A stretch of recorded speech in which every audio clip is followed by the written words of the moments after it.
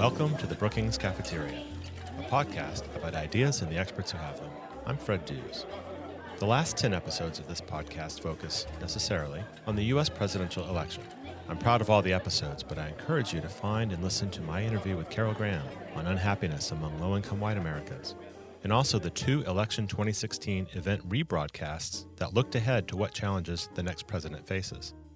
This show will continue to offer many discussions with our experts on President-elect Trump's transition, as well as policy ideas and recommendations for his administration. And you can also stay up to speed on all the issues facing the president-elect as he transitions to the White House by listening to our recent and upcoming events, including ones on the millennial vote, recommendations on global education, and the future of transatlantic relations, among others. And as always, Brookings experts are publishing their ideas and recommendations on a wide range of policy topics, including climate governance, the Middle East peace process, and financial reform. But for this episode of the Brookings Cafeteria, a timeout from U.S. politics.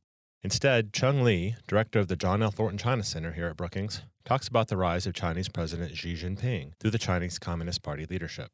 Then, Lawrence Chaney looks at the effect of technology and globalization on inequality. And finally, you'll meet Harsha Singh, executive director of the Brookings India Center, located in New Delhi, and find out why it's so important to understand what's happening in India. If you have a question for an expert, you can send it to our email address, bcp@brookings.edu, and I'll find an expert to answer it. If you attach an audio file, I'll play it on the air. And now, here's my colleague Bill Finan from the Brookings Institution Press, talking with Chung Lee about his new book, Chinese Politics in the Xi Jinping Era. Thanks, Fred. Chung, good to see you again. Congratulations on the publication of your new book. It's a monumental and groundbreaking work, and we are pleased to have worked with you to publish it. Thank you. We are honored and really a wonderful experience to work with your team. Your book is a wide-ranging overview and in-depth exploration of how power works in the People's Republic of China. But the book also has a number of arguments to make about how we should think about the way the Chinese party state works. Before we get to some of those arguments, can you give us a brief overview of how the Chinese Communist Party and the Chinese central government work? Well, the defining characteristics of Chinese political system is the party state, in a way that the party control the government. This is actually defined and legitimized through not only the Chinese Communist Party's constitution, but also the Constitution of the People's Republic of China. And so in a way, the government and the party is the same thing. Mm-hmm. It's a one-party state, and this does not allow the real political competition as what happened in many democracies into a multi-party system. Now, China has some kind of so-called democratic party, but these are very, very small. Chinese people said this is like a flower vase parties, only to show they exist.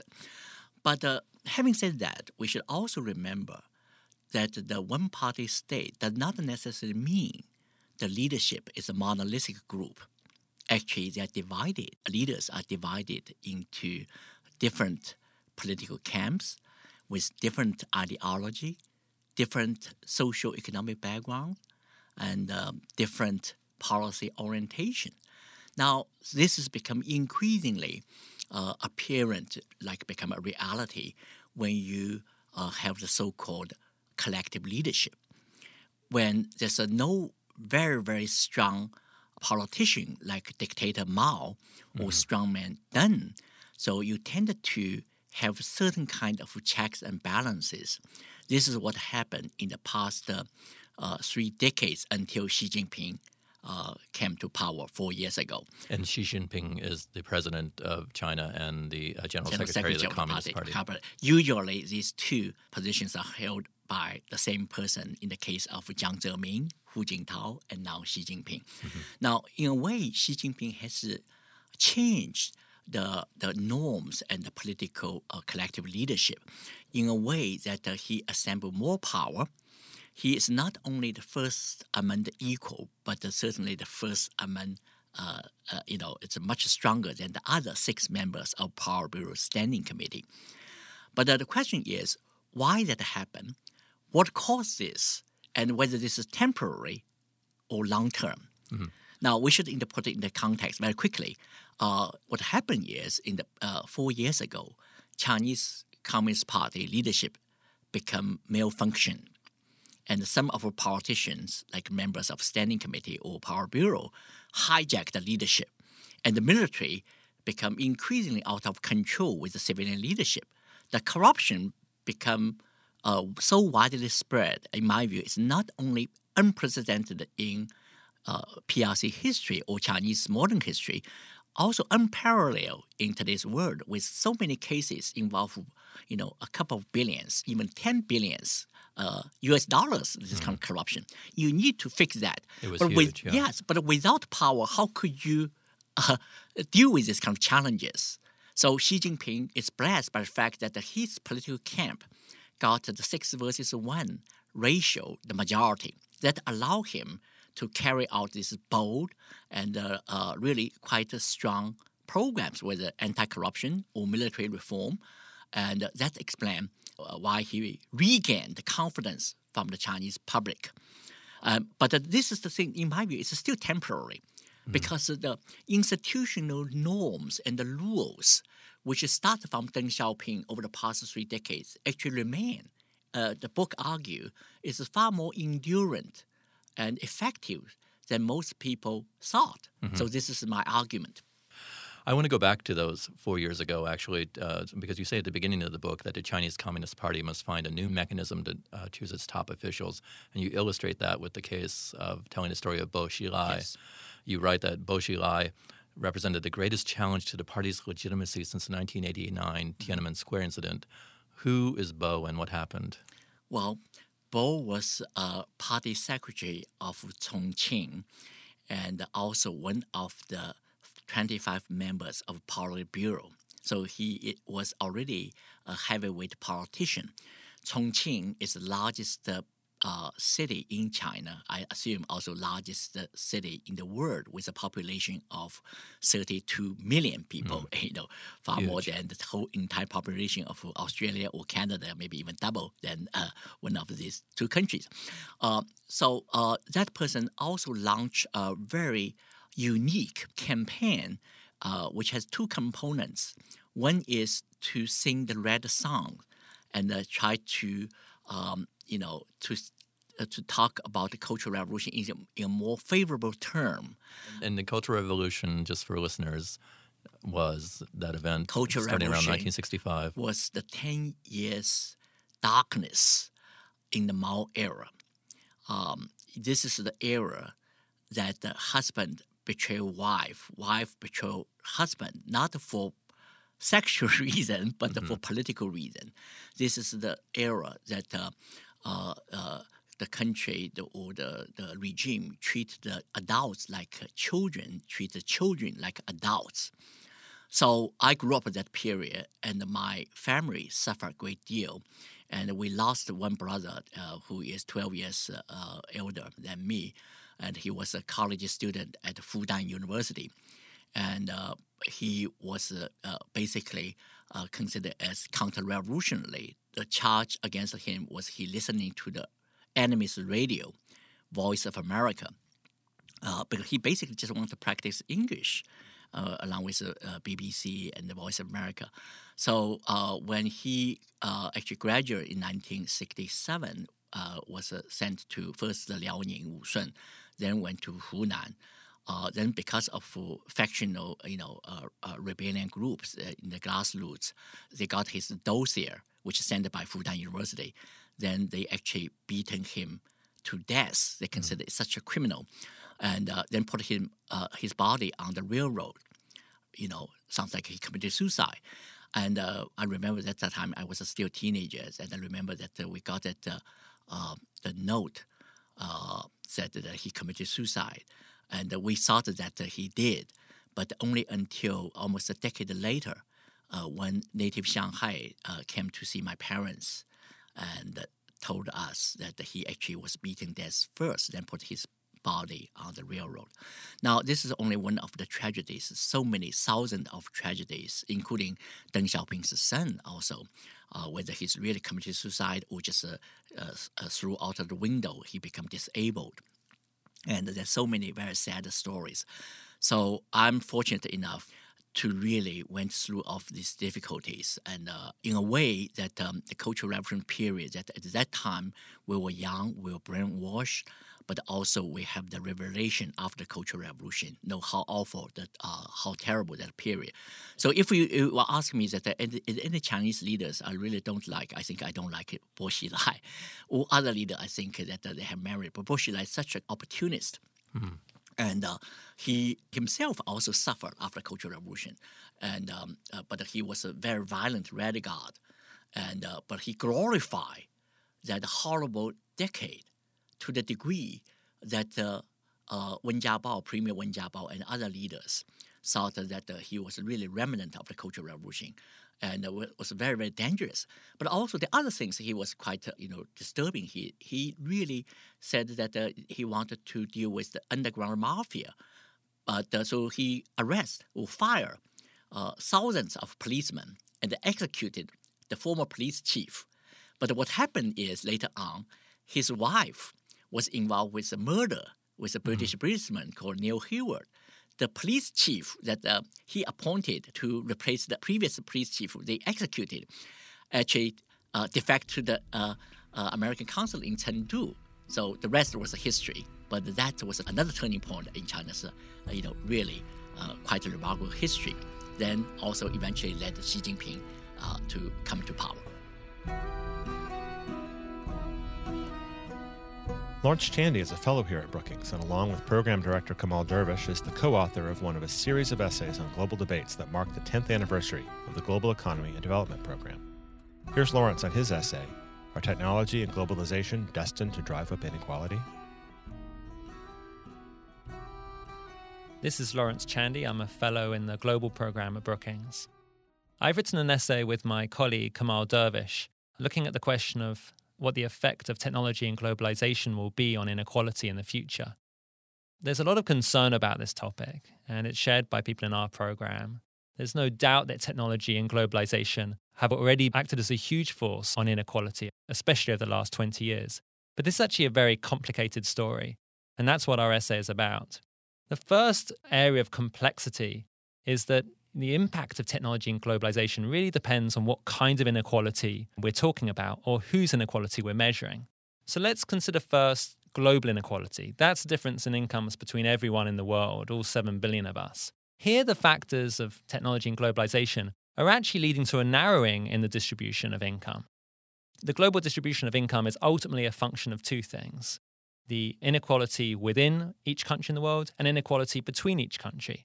And the dominant effect of the last 20 years, there's been a rapid narrowing of between-country inequality as poorer countries have caught up with the rich world. Of course, this narrowing of global inequality doesn't mean that everyone's happy. There have been relative winners and losers in this process. And this is really expertly illustrated, by the way, by the so-called elephant chart by Branko Milanovic and Christoph Lachner. If you haven't seen that chart, I strongly encourage you to Google it. It's worth a look. So now let's think about within-country inequality. Now, the story of the last 20 years in the US has been of inequality widening quite rapidly, and that's been true throughout most of the rich countries of the world, the OECD members. And in certainly some of those countries, especially the US, but also the UK, we've seen inequality widen, especially at the top. So we have this phenomenon of the so-called top 1%. In the developing world, the story is quite different. We saw inequality widen throughout most of the 80s and the 90s, but since then, that trend has stopped. So within country inequality in the developing world has plateaued, and if anything, it seems to have perhaps narrowed slightly. We also have very little understanding in the developing world of what's going on at the top of the distribution. So we can't really talk about the top 1% in developing countries because there isn't really the data to do it. Now, another thing that makes this whole topic really complex is that technology and globalization affect inequality through multiple channels. These channels don't always operate in the same direction. Let me give you some examples. So we know that technology increases the returns to skills. It gives bigger incomes to people who have the greatest skills and are able to harness those in the economy. And in the rich world, that effect is reinforced by the effect of trade, as rich countries specialize in trading and high-skilled activities. In the developing world, there is certainly a premium we see for people who are more skilled, and yet the effect of trade is the opposite. Developing countries specialize in lower skilled activities. We also know that technology has led to an increased role of capital in the production process. And that means that people who own capital, that's investors, have done very well over the last 10 to 20 years. That effect seems to be true globally. We also know that technology has led to new monopolistic markets. If you think of digital platforms, think of things like Google and so forth, the owners of those platforms and the people who work for those companies have made huge profits and are making vast wages in what's being described as winner-take-all markets. Yet it's really interesting if you think about those very same digital platforms. While they've created monopolies, they've also lowered entry costs for people who participate on those platforms. Think about Uber drivers or people who rent out their rooms in their house on Airbnb or sellers on eBay. A lot of those people have been able to do very well as a result of these new digital platforms. This has also created many new winners and losers and really changed how profits are being shared and distributed in the global economy.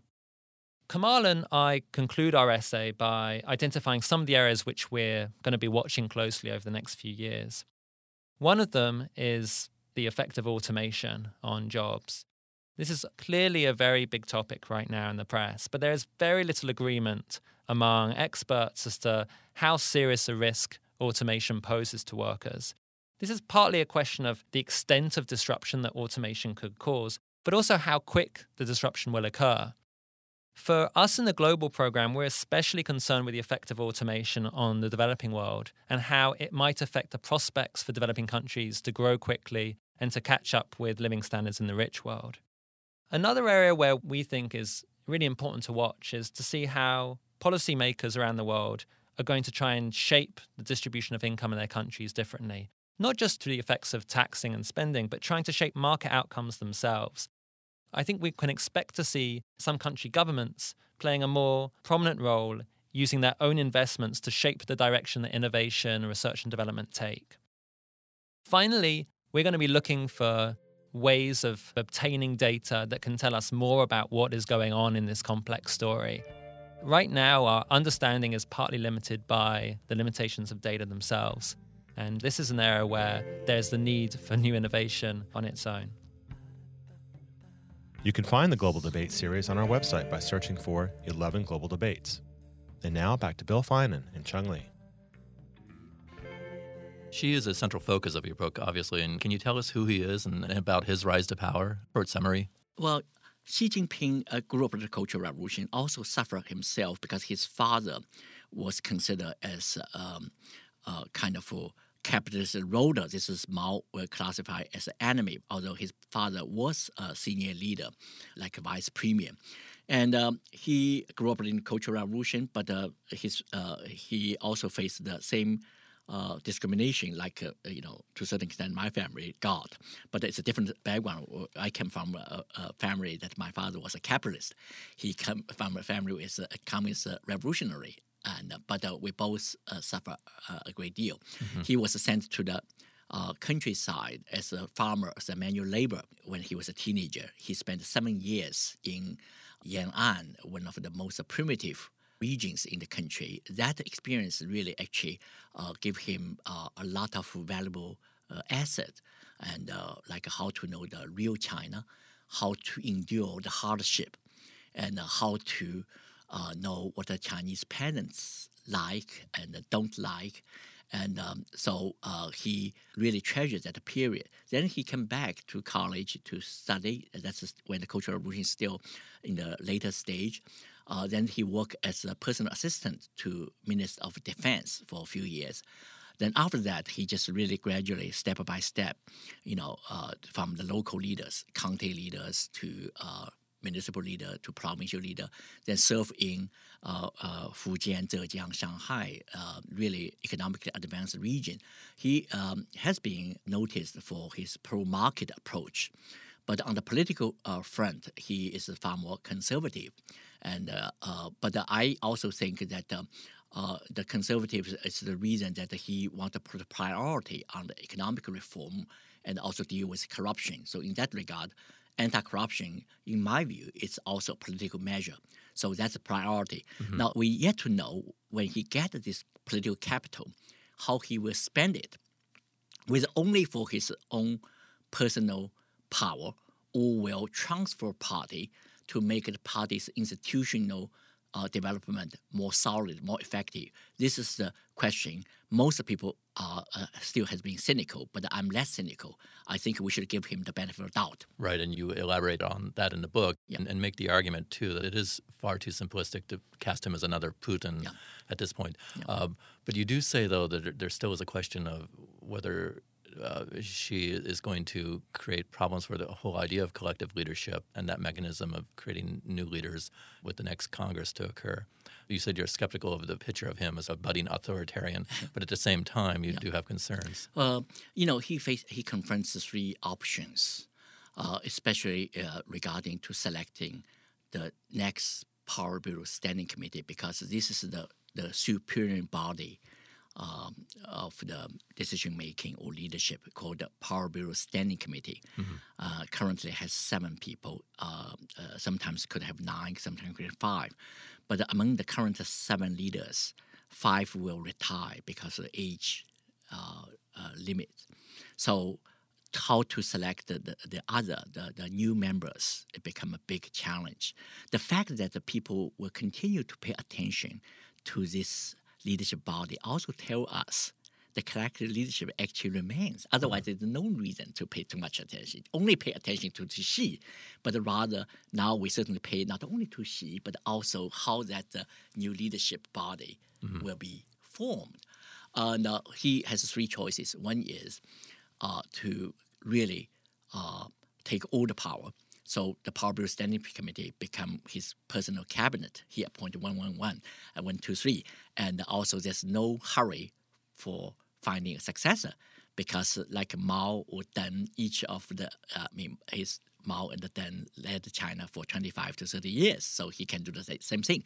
Some of his critics said that definitely this is Xi Jinping's choice. I'm not so sure. Right. And because you will, in that regard, you will change the party constitution, change the political norm or rhetoric or ideology, and change the institutional framework. Now, at least from the party's communique, which was released just a few days ago, the important platinum, so-called 6th platinum, you continue to see the definition of 5 generations, from Mao, Deng, Jiang, Hu to Xi. There's a rhetoric, continuations. There's no sign that only Mao, Deng, or Xi. So that certainly undermines some of the critical cynicism. Now, the second choice is the idea of team of rivals, and which is the famous American book, which also led President Obama to appoint Secretary Clinton to be that position, and Hillary Clinton to be the secretary, and the United Democrat Party. So that has been practiced in China in the past 2 decades. Now, this means that Xi may reach out of his own political camp to the opposition camp.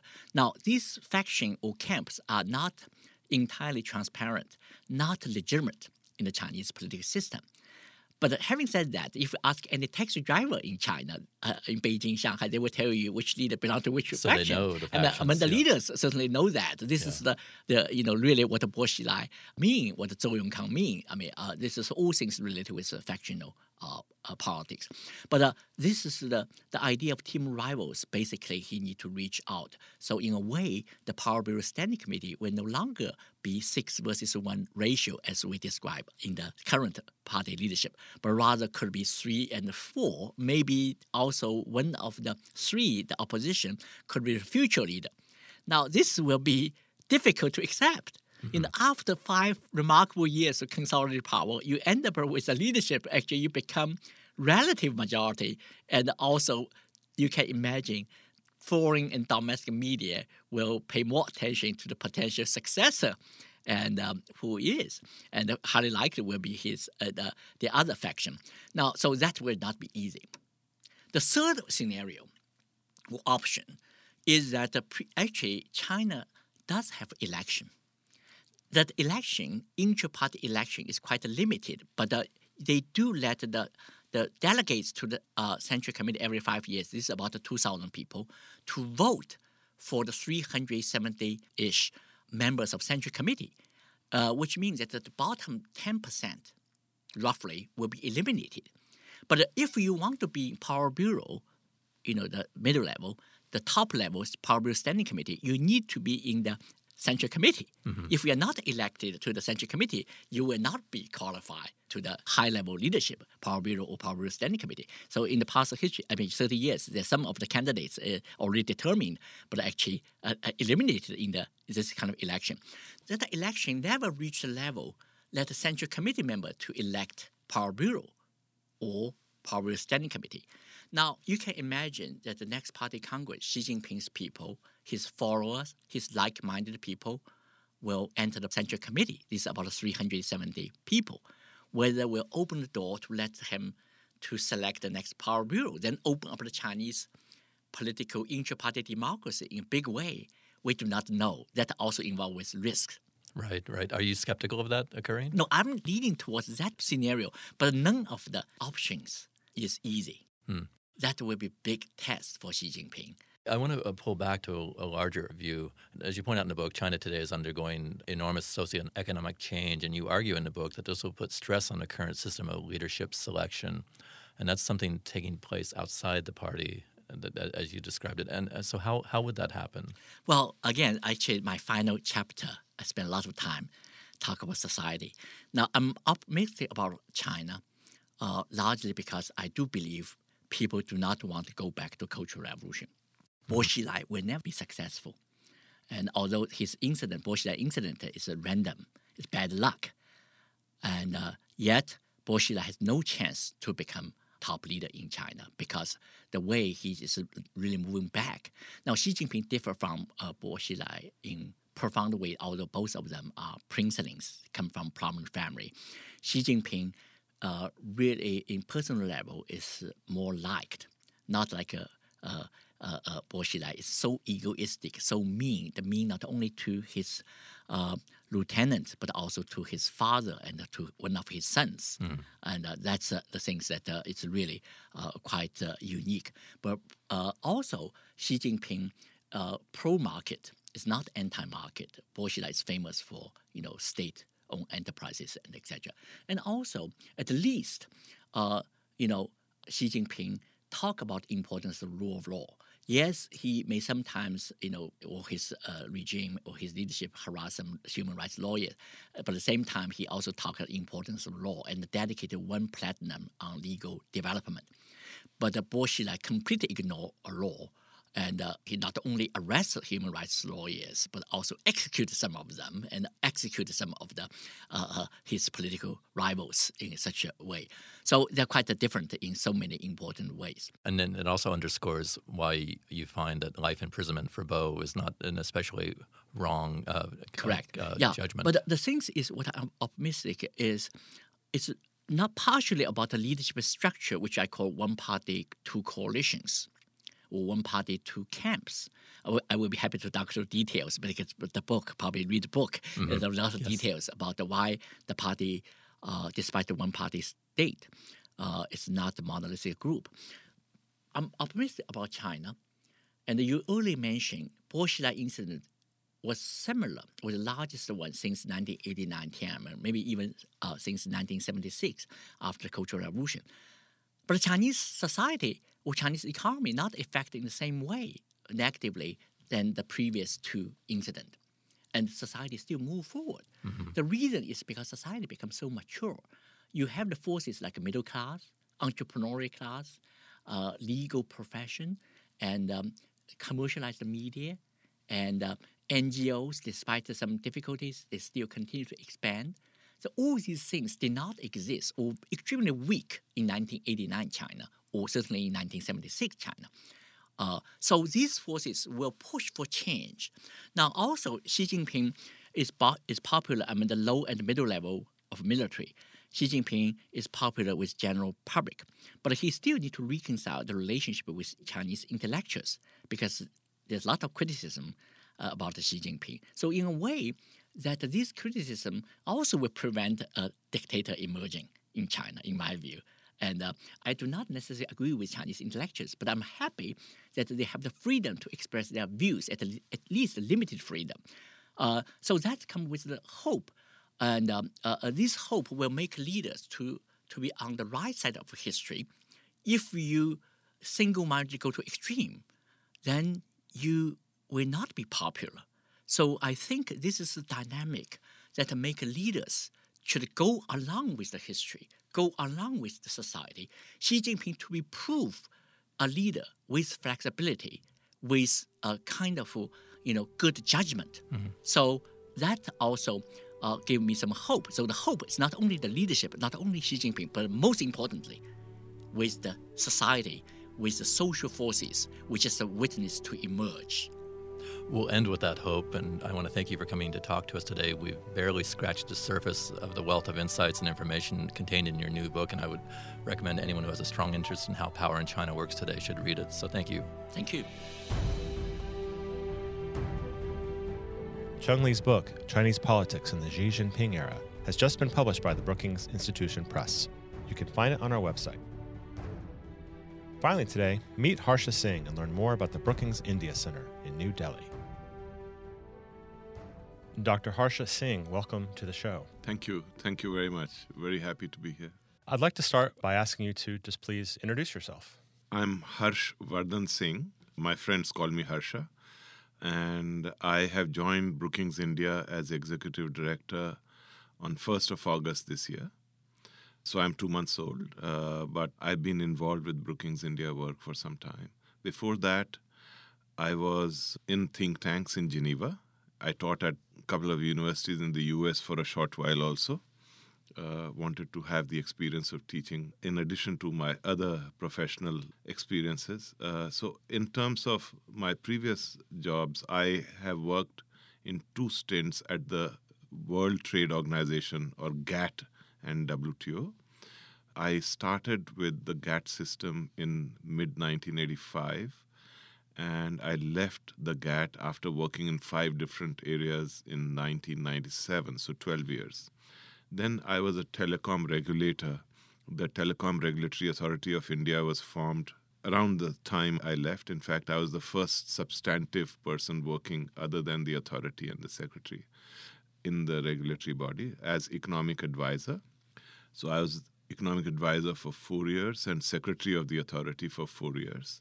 That was the time we brought in a lot of telecom reform, which has changed the face of the industry in India. It's now a completely different situation compared to what it was when I joined. After about 8 years, I then came to the World Trade Organization again, this time as a deputy to the Director General. So I was the Deputy Director General. There are 4 of us there, to Pascal Lamy. And he served 2 terms, and for both these terms, he retained the same team. So I was for 8 years Deputy Director General of WTO. Then I started with some think tanks, teaching, as I told you, and in August this year, I came back to my country to be Executive Director of Brookings India. All right, let's talk then about Brookings India. What is it? Where is it? What is its mission? Brookings India is one of the overseas centers of Brookings, as you know. So we have Beijing, Doha, and Brookings India. The last one, namely Brookings India, being the youngest of the 3. We are 3 years old. We have a chairman, India chairman, who I joke with my friends that he gives us 30% of his time formally, but since he works 18-hour days, he gives us 60%. And then we have 3 fellows. One of them has just become a senior fellow. And there is me. And then we have research associates and research assistants. So it's a very small team. But if you see the newsletter of Brookings India, you will never guess it's such a small team. Because actually a lot of work gets done. And very high quality work also. The areas covered include energy, smart grids, foreign policy, several aspects of foreign policy, and health, smart cities. We did something last year on education, analyzing election data trends. We are thinking of going into quality aspects of health. So that's what is presently the focus of Brookings India. After I joined, I now want to expand that focus to include several other subject matters. And of course, as you know, the main issues which we examine, the purpose is to develop appropriate policy understanding and initiatives which will help fulfill the relevant objectives of the policymaker of the nation or of the region to the extent the nation has those linkages in place, which it does, and interests, and the global interaction of countries as far as the overseas center is concerned. So I have thought of expanding the scope to include trade and investment. And within trade and investment, both issues which relate to development of domestic capacity and domestic parts of the value chain when investment comes in, high technology investment, and how one can improve the absorptive capacity at home. What are the policies which will help develop global hubs when the investment comes in? What are the complementarities which could be developed between the different kinds of investment? Then I also want to begin initiatives on the digital issues. So there are digital issues which relate to regulatory processes. There are digital issues which relate to use of digital for social entrepreneurship. There are aspects which relate to using the platform for multiple purposes, both commercial as well as social objectives. And the hope is to develop policies and better understanding so that the objectives which are emphasized in the Government of India's flagship program on Digital India can be better met. Then the issue of jobs and small and medium enterprises is another issue which I think is very important in most countries. India is emphasizing that immensely. At present, India is also trying to look at membership of APEC in order to improve the competitiveness or the functioning environment of the domestic entrepreneurs themselves. I also want to start some work on improving the competitiveness of SMEs. We have gone into the area of, as far as health is concerned, two other aspects of health. One is nutrition and health. We would like to look deeper into it.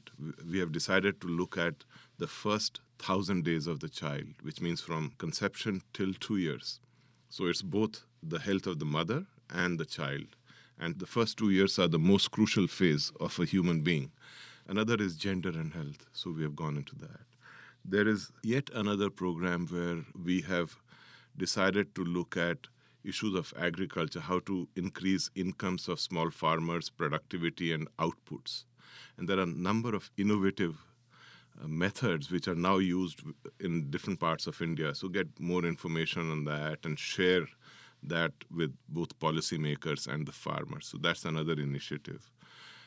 One other idea is to try and see specific medical devices and look at the quality which should be ensured so that we can improve the situation with respect to the quality of and consistency of devices with international standards. So those are some of the ideas. Let's see which ones take root first. I'm trying on all these fronts. There is another initiative on India and Africa, which I would like to take up. So you mentioned that Brookings has centers of research and study in Doha, Qatar, and in Beijing, China.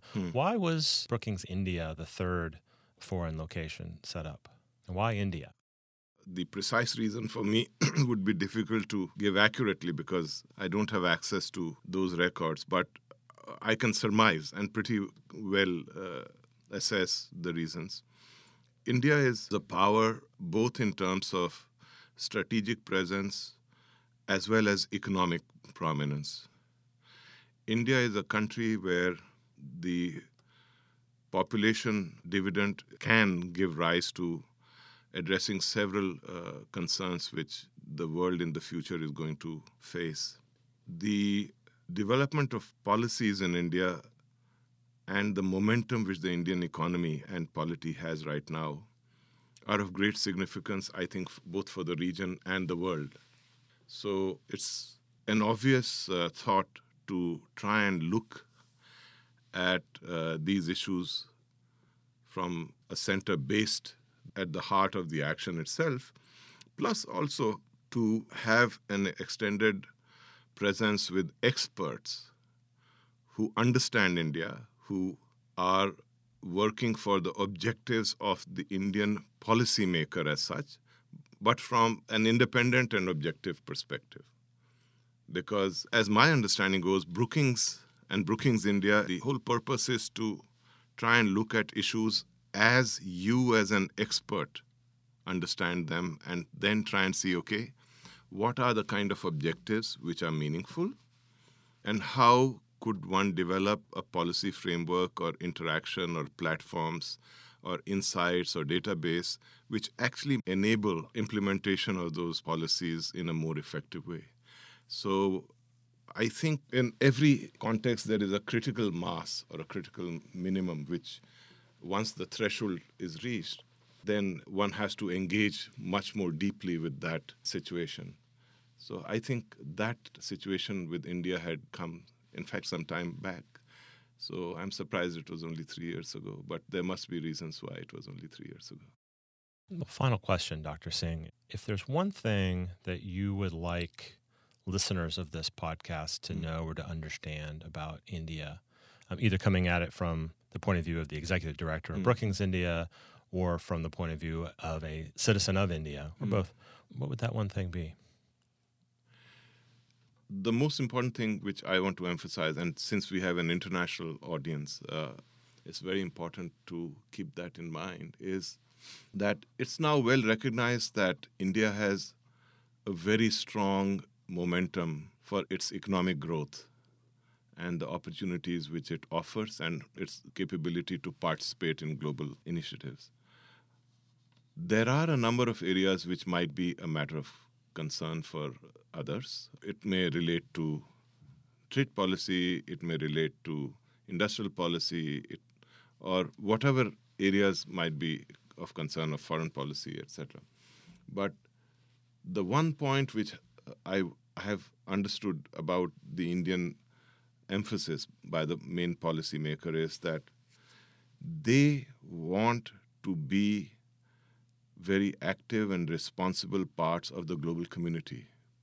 They recognize what is needed to be done in economic terms, in social terms, etc., within the country, and they are making efforts to do that. The recent goods and services tax initiative of the government is an example of that. So while all these efforts are being made, it's important to look at them in the manner in which they are being made. They are being made to enhance the country's capabilities so as to be a more participative and contributing society to the regional and global context. And when you see that as a background, then the perspective with which one has to interact with India is that, okay, the direction is one which is a win-win for all of us. How do we enable it so that those objectives which lead to this win-win are enabled for India as well as for us? So it's an understanding of a potential which is being aspired towards through very concrete policies on the ground. And once you understand that, then perhaps you can take a more medium-term perspective rather than just immediately looking at something which is being done by India and say, hey, you're not where I would like you to be.